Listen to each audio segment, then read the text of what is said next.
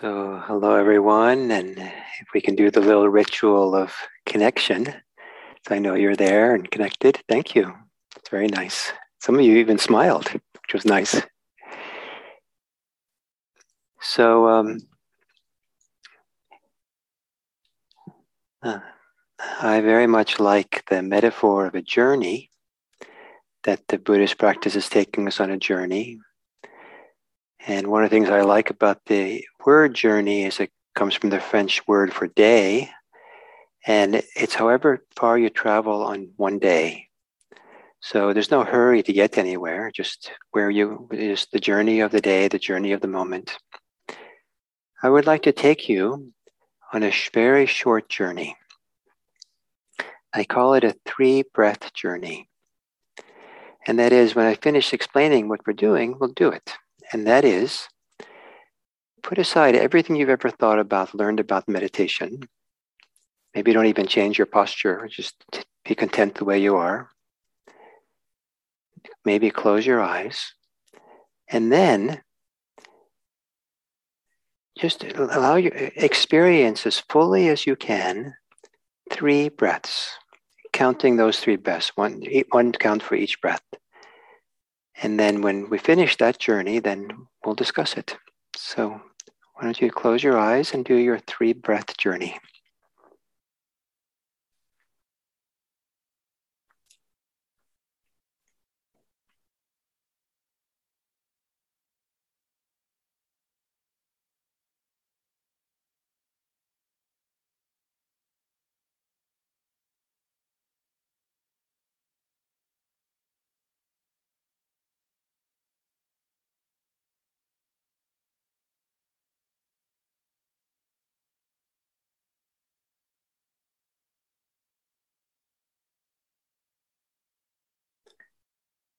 And then when you're finished, you can open your eyes.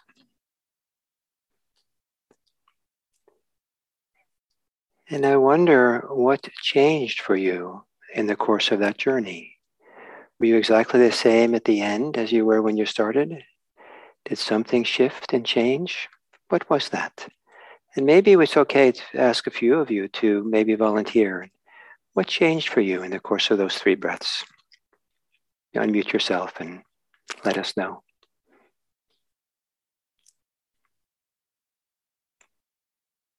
Or if you want to do it a little bit more orderly, you can raise your hand.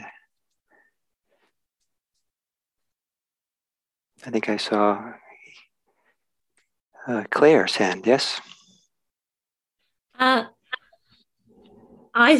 just imagine that my breath was the tide going in and out. And I felt like I was breathing in the ocean and breathing it out. And beautiful. And how were you at the end, the different than when you started? I felt very expansive. Okay, wonderful. Someone else? Yes, Wendy. I just felt calmer and more settled, and my heartbeat slowed down and just more present. Thank you.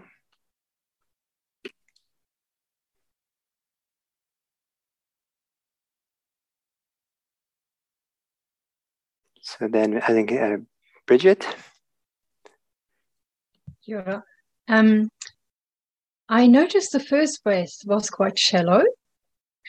And then the second breath, I actually took a very deep breath, and the out breath, deep breath in, and the out breath was just completely releasing and letting go. And the third breath settled into abdominal breathing, which then continued.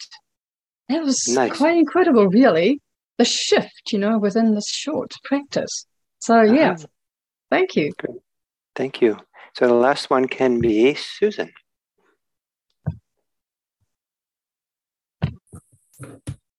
Mine was very similar, really. The first breath, I felt myself starting to relax, and the second one, my shoulders dropped, and then it was much deeper breath, the third breath. So it was, just a process. Wonderful.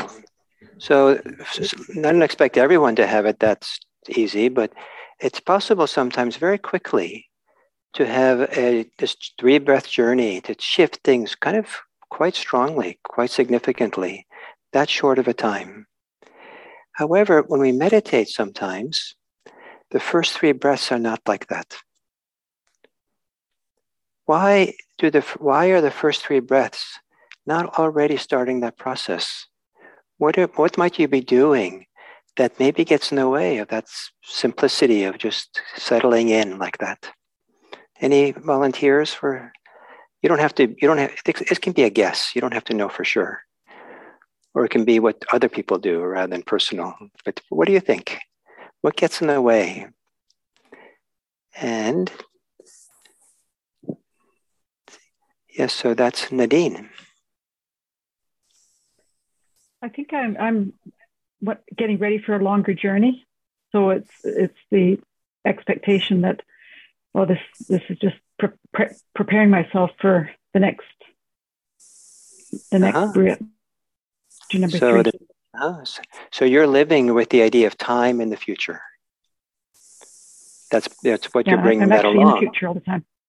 Oh, okay. Yeah, it's not only tomorrow for me. It's not only tomorrow for me. Yeah. So in that case, you're missing out on a lot that's available here. Okay, great. Thank you. Someone else?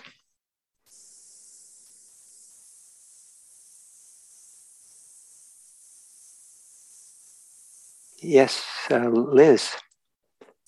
I think my mind gets in the way, because when I did the 3 breaths that you asked me to do, I thought, I'm not watching that breath. I'm doing it, and I'm making it happen, and I'm conscious of it. And I hadn't reached the place yet where I could be just allowing it. So for you, there was all these ideas of how it's supposed to be or what you're supposed to do that interfered? No, I just was aware that I was somehow controlling it. My mind was in the way. Okay. And it was different than when I just watch and notice. Great. Okay, thank you. And then Wendy?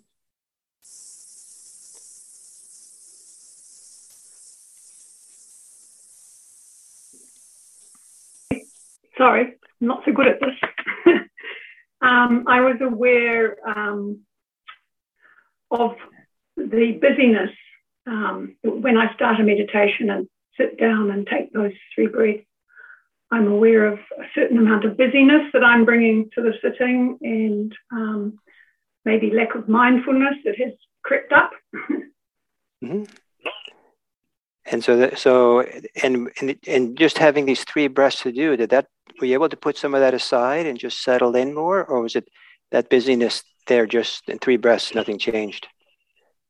It depends. Sometimes I can already feel it might be busyness of the mind, and put into practice that sort of settling of that sensation. Sometimes it's just an awareness that comes, and that's a good place to start from. It doesn't always go away instantly, no. Nice. Thank you for those comments. Some people, when they start meditating, have all these ideas of what meditation is that sometimes interferes with the simplicity of just being with the simple breath in the moment. And some people find that this 3-breath journey is a way of kind of putting aside meditation, ideas of how it's supposed to be, just being very simple and just being with the breath in and of itself, that there can be a shift in 3 breaths. But if we have 45 minutes to meditate, sometimes there's a whole 45-minute idea, and that we're supposed to do this big project, and there's so far to go, and I'm just beginning, and it can interfere with the simplicity of just being there for 3 breaths. The 3 breaths journey can be done anytime in life. You have 3 breaths standing in the market line, waiting for your turn at the checkout counter. It can be done before you start eating your food. It could be done before you start meditating. It can be done in the middle of a meditation session. So just to be mindful of 3 breaths, be present for it. Once upon a time, there was a new novice monk who came to the monastery who was eager to practice, but then was introduced to some kind of practice, but then was introduced to mindfulness practice. And it was a new thing for this monk, this novice. So the novice asked the abbess, when am I supposed to be mindful? And she answered, when it's the best alternative. If you have a better alternative than being mindful, maybe don't bother being mindful. But when mindfulness is the better alternative, please be mindful. And sometimes, there are times when if we're honest with ourselves, what we're doing with our minds is not necessarily the better option, the better alternative. And as we learn the art of mindfulness, how it can be done, it's possible to learn that more and more, it's actually one of the best alternatives going. It's a way of being present and with some kind of clarity, where the clarity itself is not weighed down by attachments, by burdens we carry on our shoulders, by shoulds and shouldn'ts, by big projects. It's the radical simplicity of just being present is a simplicity that is not weighed down by those things. Whereas too often in a human life, the alternative to that kind of attention does involve some kind of stress, some kind of clinging, attachment, some kind of pressure, some kind of lost in an imaginary future or reviewing a past. That sometimes it's nice to do those things, but over time, the qualitatively best place to be is to really feel like you're present, aware, here and now. And as the practice of mindfulness grows, less and less will appear to be the better alternative to mindfulness. More and more mindfulness will seem like the better alternative. But it's not an alternative that rejects things or turns away from things. It's actually an alternative that's, if you kind of use a metaphor in a sense, that's big enough to hold all of our life. So it's an alternative that just makes room for everything, as opposed to an alternative that rejects something automatically. So the 3-breath journey maybe is a better alternative to what you can be doing with your time for those 3 breaths than many of the other things you're thinking about doing or you are doing. Then the question is,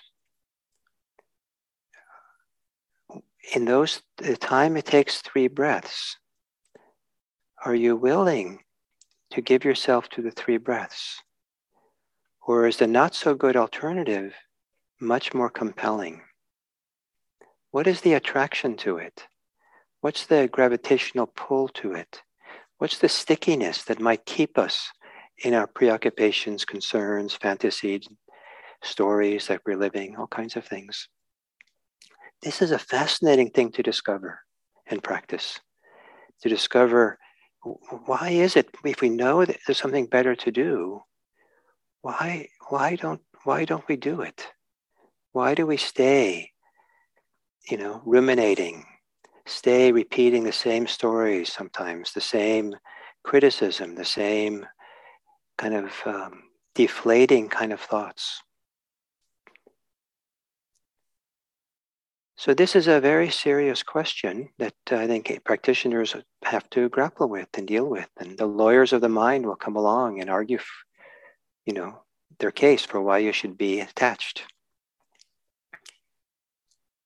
And it's kind of, if you pardon me, maybe I don't want to be challenging your mind in some unhealthy way or disrespectful way, but it's kind of ridiculous that when just for 3 breaths to the better alternative, that you wouldn't do it. Maybe. So as we practice mindfulness, awareness practice, we start appreciating more and more what a great alternative is to other things we could be doing. And as we feel this alternative that we can do, we're lucky. We're lucky we know something better, and we're lucky that we have a practice to approach that better way of being, to practice that better way of being. It's a tremendous good fortune. And so as people get a better sense, more and more sense of that this is good, the honesty of mindfulness, the clarity of mindfulness, the 3-dimensional ways in which we enter into the present moment more fully, it's good. There can arise a kind of appreciation of that, even a delight, even a joy, even a sense of kind of, wow, I have good fortune. How did I end up discovering this? And this is one of the many forms of dharma joys that can arise. As we do this practice, what we're cultivating, one of the things we're cultivating is well-being. And I use the word well-being as an umbrella term for things like delight, gladness, joy, happiness, contentment, bliss, ecstasy, rapture, warmth,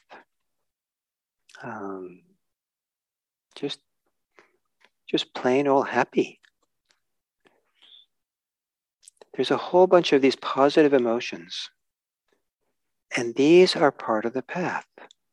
These are supportive for the unfolding.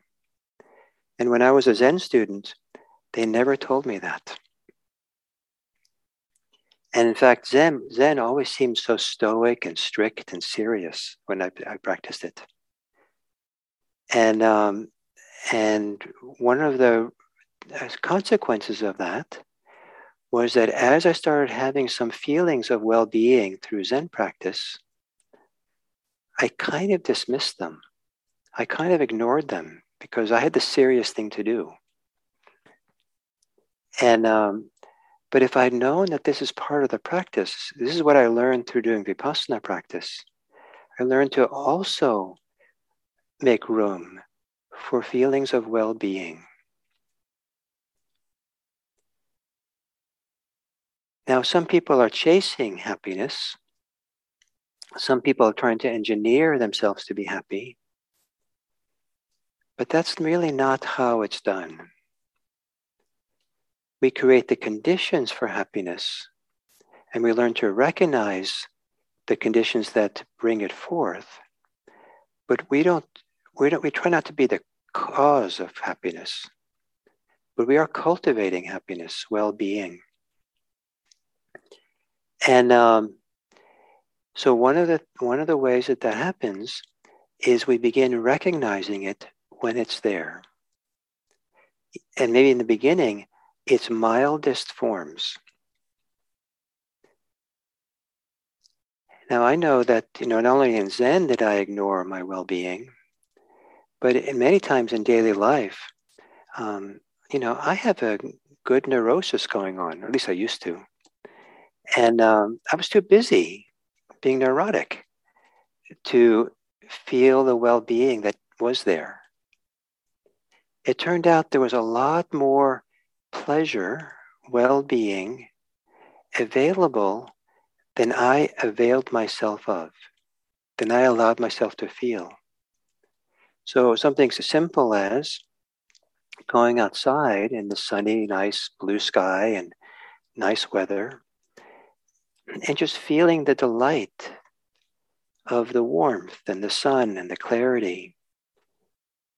That's such a simple thing, innocent thing to do. But I used to be so preoccupied and caught up in my stories, ideas of challenges and stresses of life that I would go out into a situation like that, and I was too busy to notice the simple pleasures of life. So one way to begin opening up to this deeper wellspring of well-being that we're capable of is to avail ourselves of some of the easy pickings, some of the easy ways in which we can feel pleasure. We can feel some kind of delight and maybe some inspiration that's always available. This is not talking ourselves into it, but it's more like feeling our way into it. Is there here right now something that feels nice, enjoyable?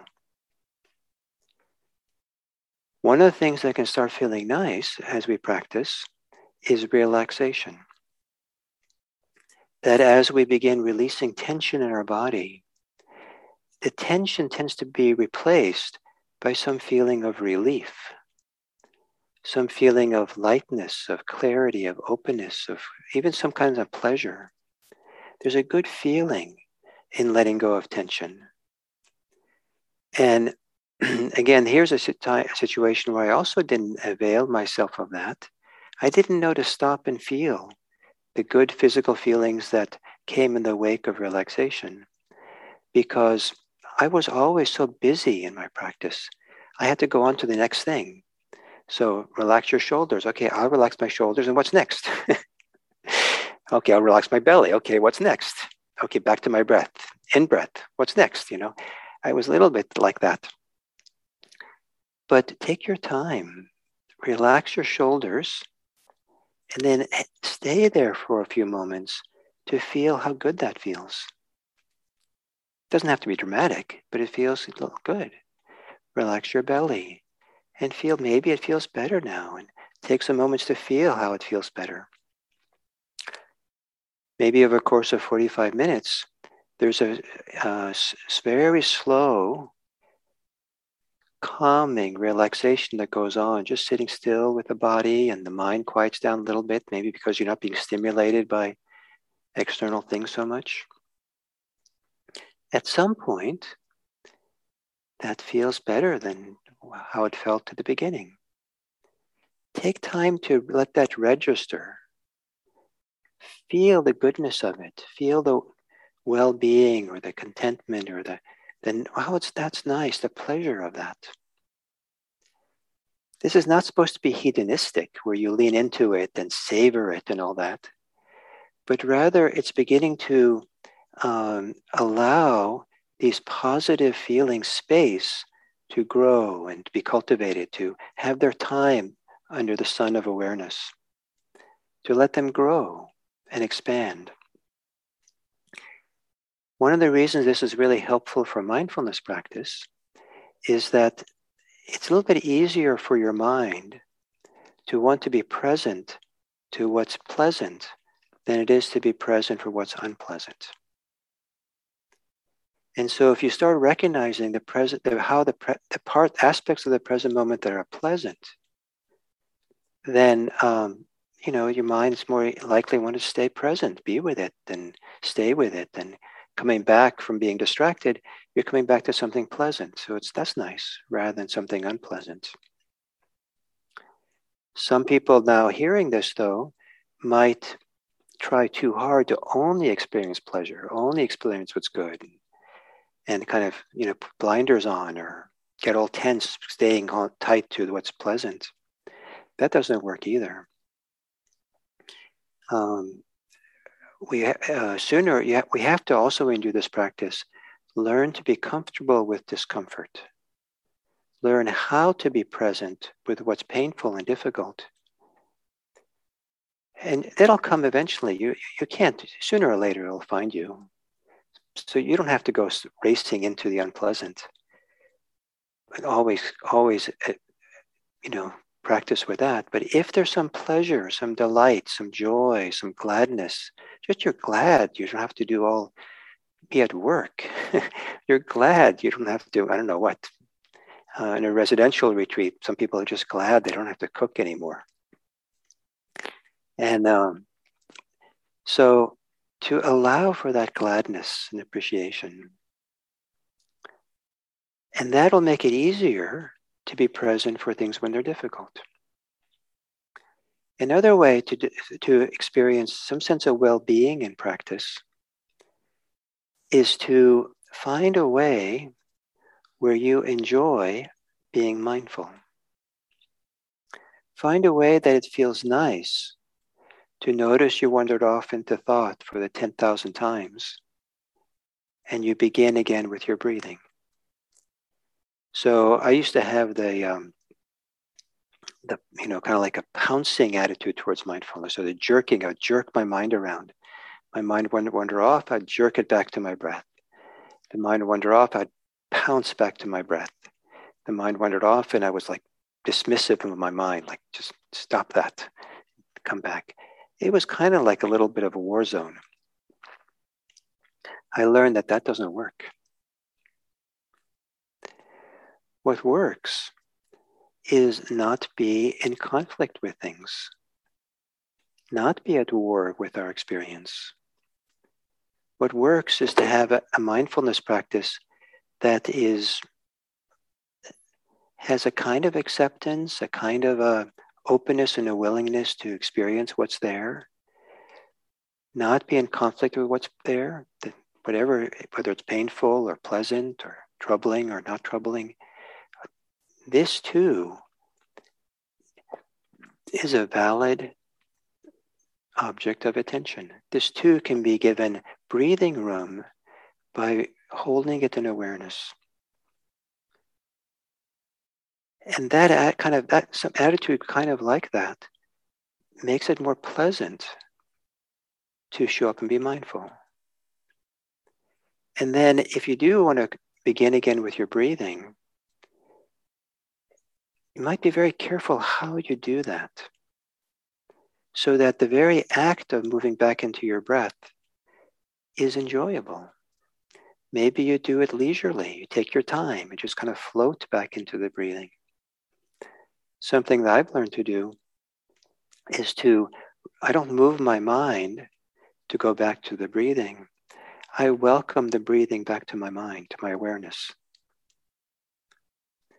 When it occurs to me that I can now start again with my breathing, I just ask myself, is it an in-breath or is it an out-breath that's happening? And this idea of floating the mind back or floating the mind back to the breath or welcoming the breath back, or just a simple question, is this an in-breath or an out-breath? I find kind of nice and fun and enjoyable, and I like doing it. And so mindfulness becomes less a duty, a burden, less work. And sometimes it even feels like play instead. Sometimes it just feels like a way of caring for myself. It feels like an act of kindness or compassion. What I'm saying, I don't think is easy to discover, but this is one of the ways to get the most out of mindfulness practice, is to experiment, look around, try to figure out, are there some ways that you can be mindful, that the act of mindfulness, the act of awareness, is enjoyable? Or a word that I love, is it easeful? Can you be at ease with it? There's a sense of ease and spaciousness and openness and non-striving and non-conflict. Just show up. Now, one of the arguments for why that's not good enough, you can't do that, is that it's important to be in a hurry, to get somewhere quickly. Like, you want to get enlightened quickly because there's a lot more things to do in life. But the whole mentality of hurry is not very inviting for pleasure, for happiness, for well-being. So we can have gladness from being fortunate to have this practice to do. We can have a certain kind of pleasure in the relaxation that happens as we practice. We can have a certain deep appreciation for how mindfulness itself, the clarity of it maybe, or the spaciousness of it, or the allowing quality of it, is so much more satisfying than being dissatisfied with how our practice is going. Dissatisfying, we're not going fast enough, or getting something. And so to begin finding this pleasure, as we get deeper into the practice, there are dharmic pleasures that well up. And the Buddha makes a very important distinction between the pleasures of the senses and non-sensual pleasure. Pleasures of the senses, tasting nice food, or getting a nice massage, or listening to nice music or something. And there's nothing wrong with that pleasure, though sometimes people get wrapped up with it in complicated ways. But there's a whole other kind of pleasure that is not of the senses, that is a welling up from within. And so it's not dependent on the external world. The world doesn't have to be providing us with rewards or with things being just right, but rather the conditions within are such that there's a wellspring. The word wellspring is used intentionally because the Buddha describes joy, a kind of this dharmic joy that arises like an underwater spring, fountain of water, that spring flows refreshing, cool water into the quiet lake. And this idea of this this water that just flows, a wellspring that rises in the depth of the lake and flows outwards into the lake. And then he continues with the metaphor or the analogy. In a lake in which there's no rivers bringing water into the lake, no rain bringing it in, all the refreshed water is coming from inside. So this is what he's using this analogy for, is for what it can feel like inside when we get settled enough and engaged in this simple practice of mindfulness, but in a focused way, a stable way, a steady way. It makes room, it kind of begins to evoke this deeper sense of satisfaction, deeper sense of joy and well-being, deeper sense of contentment that has a source that's non-sensual. The Buddha said about this kind of joy, that this is a joy you don't have to be afraid of. So I don't know if any of you ever was afraid of joy, but in case you are, this is a kind of joy that's not to be afraid of. And what does it take for this deeper, non-sensual joy or pleasure to arise? One of the conditions for it is making space for it. If we're claustrophobically involved with all our thoughts and concerns and challenges of life and ambitions and fears and all things that people have a lot of, it's not like, I don't want to disrespect the challenges of what, our life conditions and what it brings us in terms of how their mind works. But our preoccupations make things claustrophobic. And we don't have room to experience more fully what's here. How do we make room to experience well-being so it has a chance to surface and come? One of the ways is to practice mindfulness of the body. Turns out the being present in your body, having the ability to feel your body and rest in the somatic experience, the physiological experiences of the body, is a way that we give the body room for well-being to flow through us. A more deeper kind of dharmic joy and happiness that's possible is experienced through the medium of our physical body. So if we're living from the neck up in our head, it's certainly possible to have mental pleasure, fantasies or problem solving or things. But oddly enough, for the Buddha, the kind of mental pleasure of thinking fantasies or solving puzzles in your mind is considered sensual pleasure. But if we can drop below the neck and give time to feel our experience, our physical experience, it's kind of like giving breathing room in our body so there's space for something to begin to unfold and move. At first, it might not be pleasant. Many of us will have a backlog of unresolved emotions and feelings that are just sitting there under the surface, hoping for the day that the day will come. Well, they'll have a chance to flow forth, to come forth and be seen and have their time to kind of evolve, dissolve, whatever they need to do. Some people don't want to experience their body because then they have to touch into these difficult places that they've been avoiding sometimes for decades. But it's kind of the ticket that if you want to let your body become your friend, that allows you to begin experiencing so many beneficial states, you have to first open to your body and be willing to befriend your body.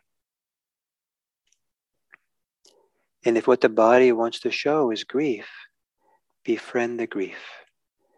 If what it wants to show is rage, befriend the rage.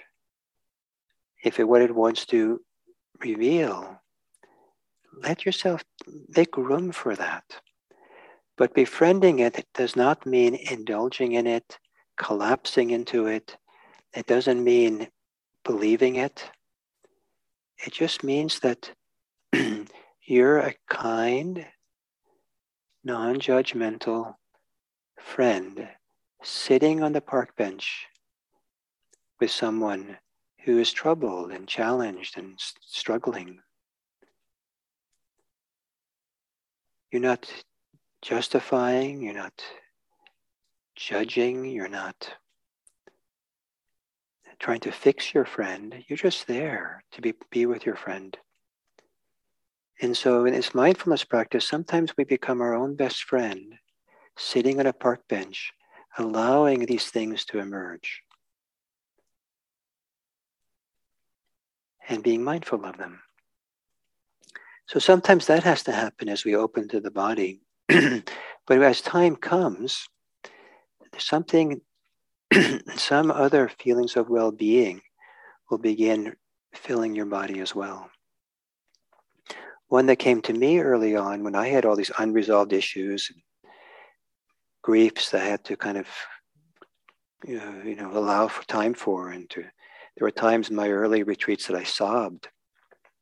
I remember how surprised I was by, as much as I was suffering, that something about just allowing for it to move through me on retreat.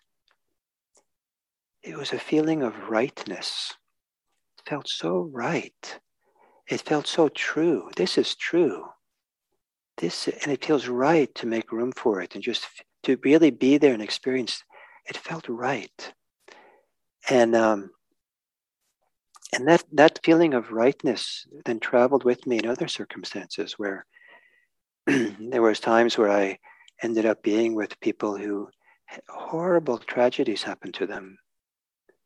And I was there either as a witness or as a support or something.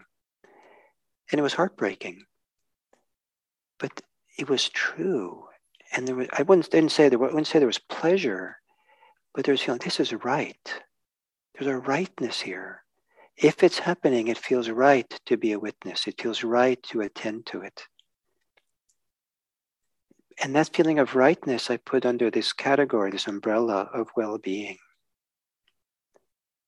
Yes, this is hard, and it's right, it's appropriate, it's good that I'm here for it.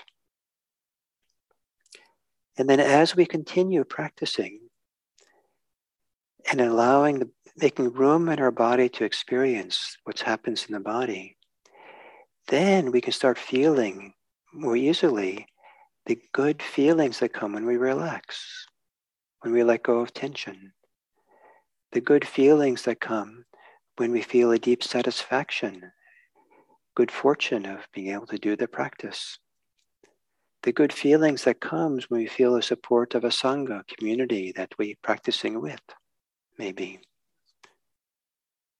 It's remarkable to me, this, I don't know how it's been in New Zealand, where you all are, but because here in the United States, there's been so much isolation, so much, being alone and separate from people. And I've been surprised now that we're starting to come together a little bit.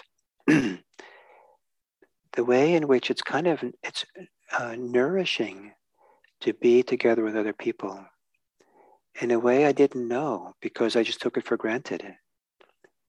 I kind of it was just like, it was always there, the nourishment, so I just didn't even see it.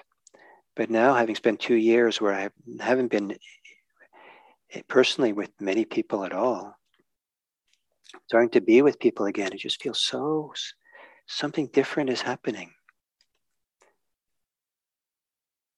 And I feel so grateful for this practice of mindfulness of the body that allows me to sense and feel that nourishment. It feels like it comes in through the pores. Feel it in the marrow of our bones. Kind of glowing in the muscles and tendons.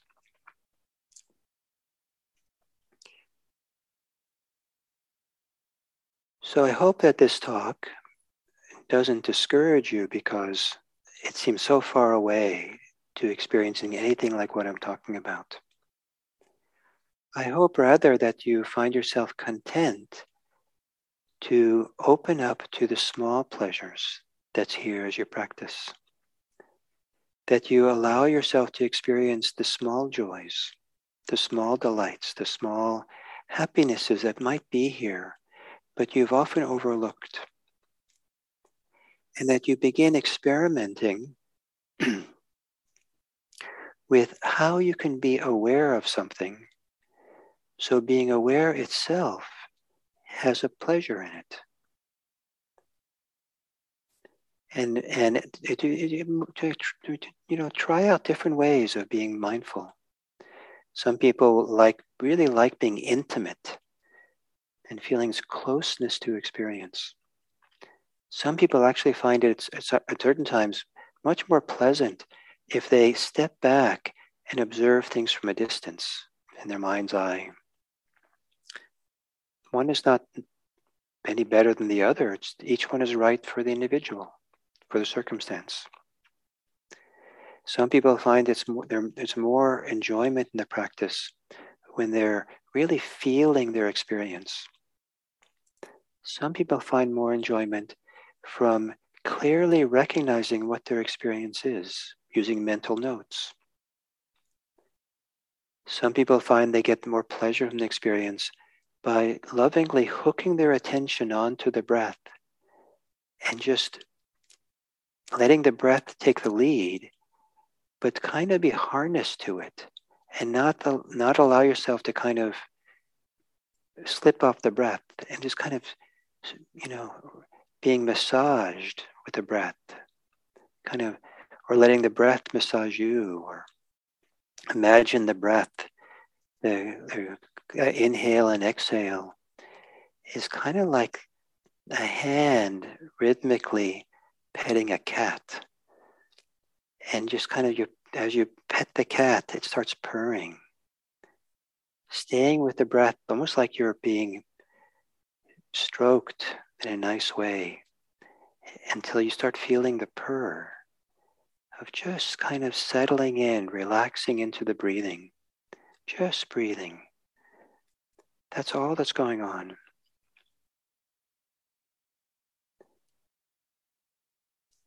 The more you're able to do just one thing at a time,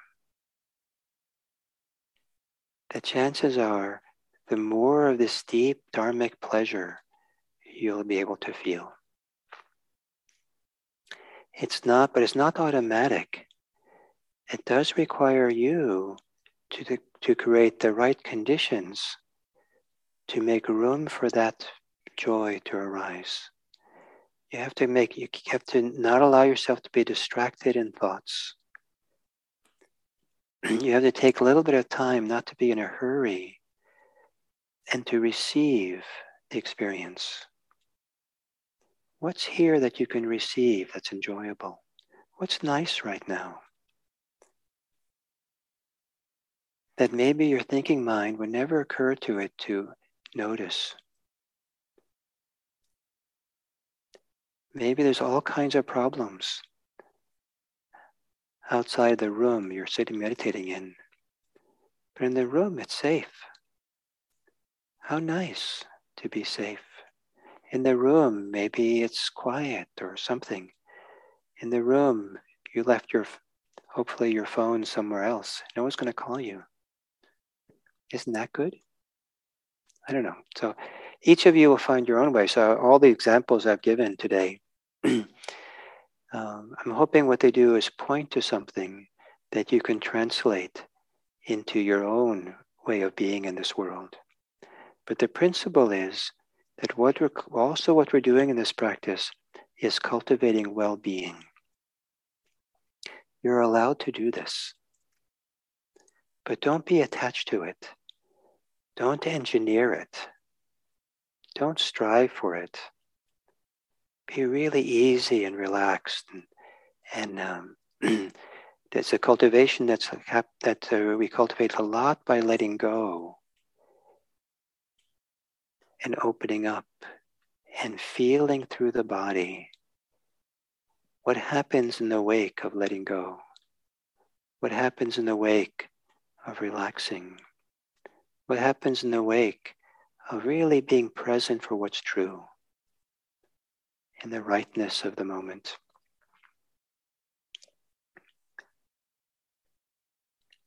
And whenever you feel like it, you can take a 3-breath journey.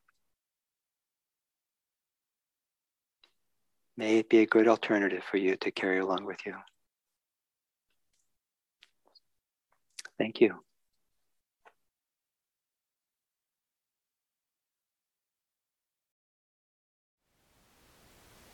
Thank you for listening. To learn how you can support the teachers and Dharma Seed, please visit dharmaseed.org/donate.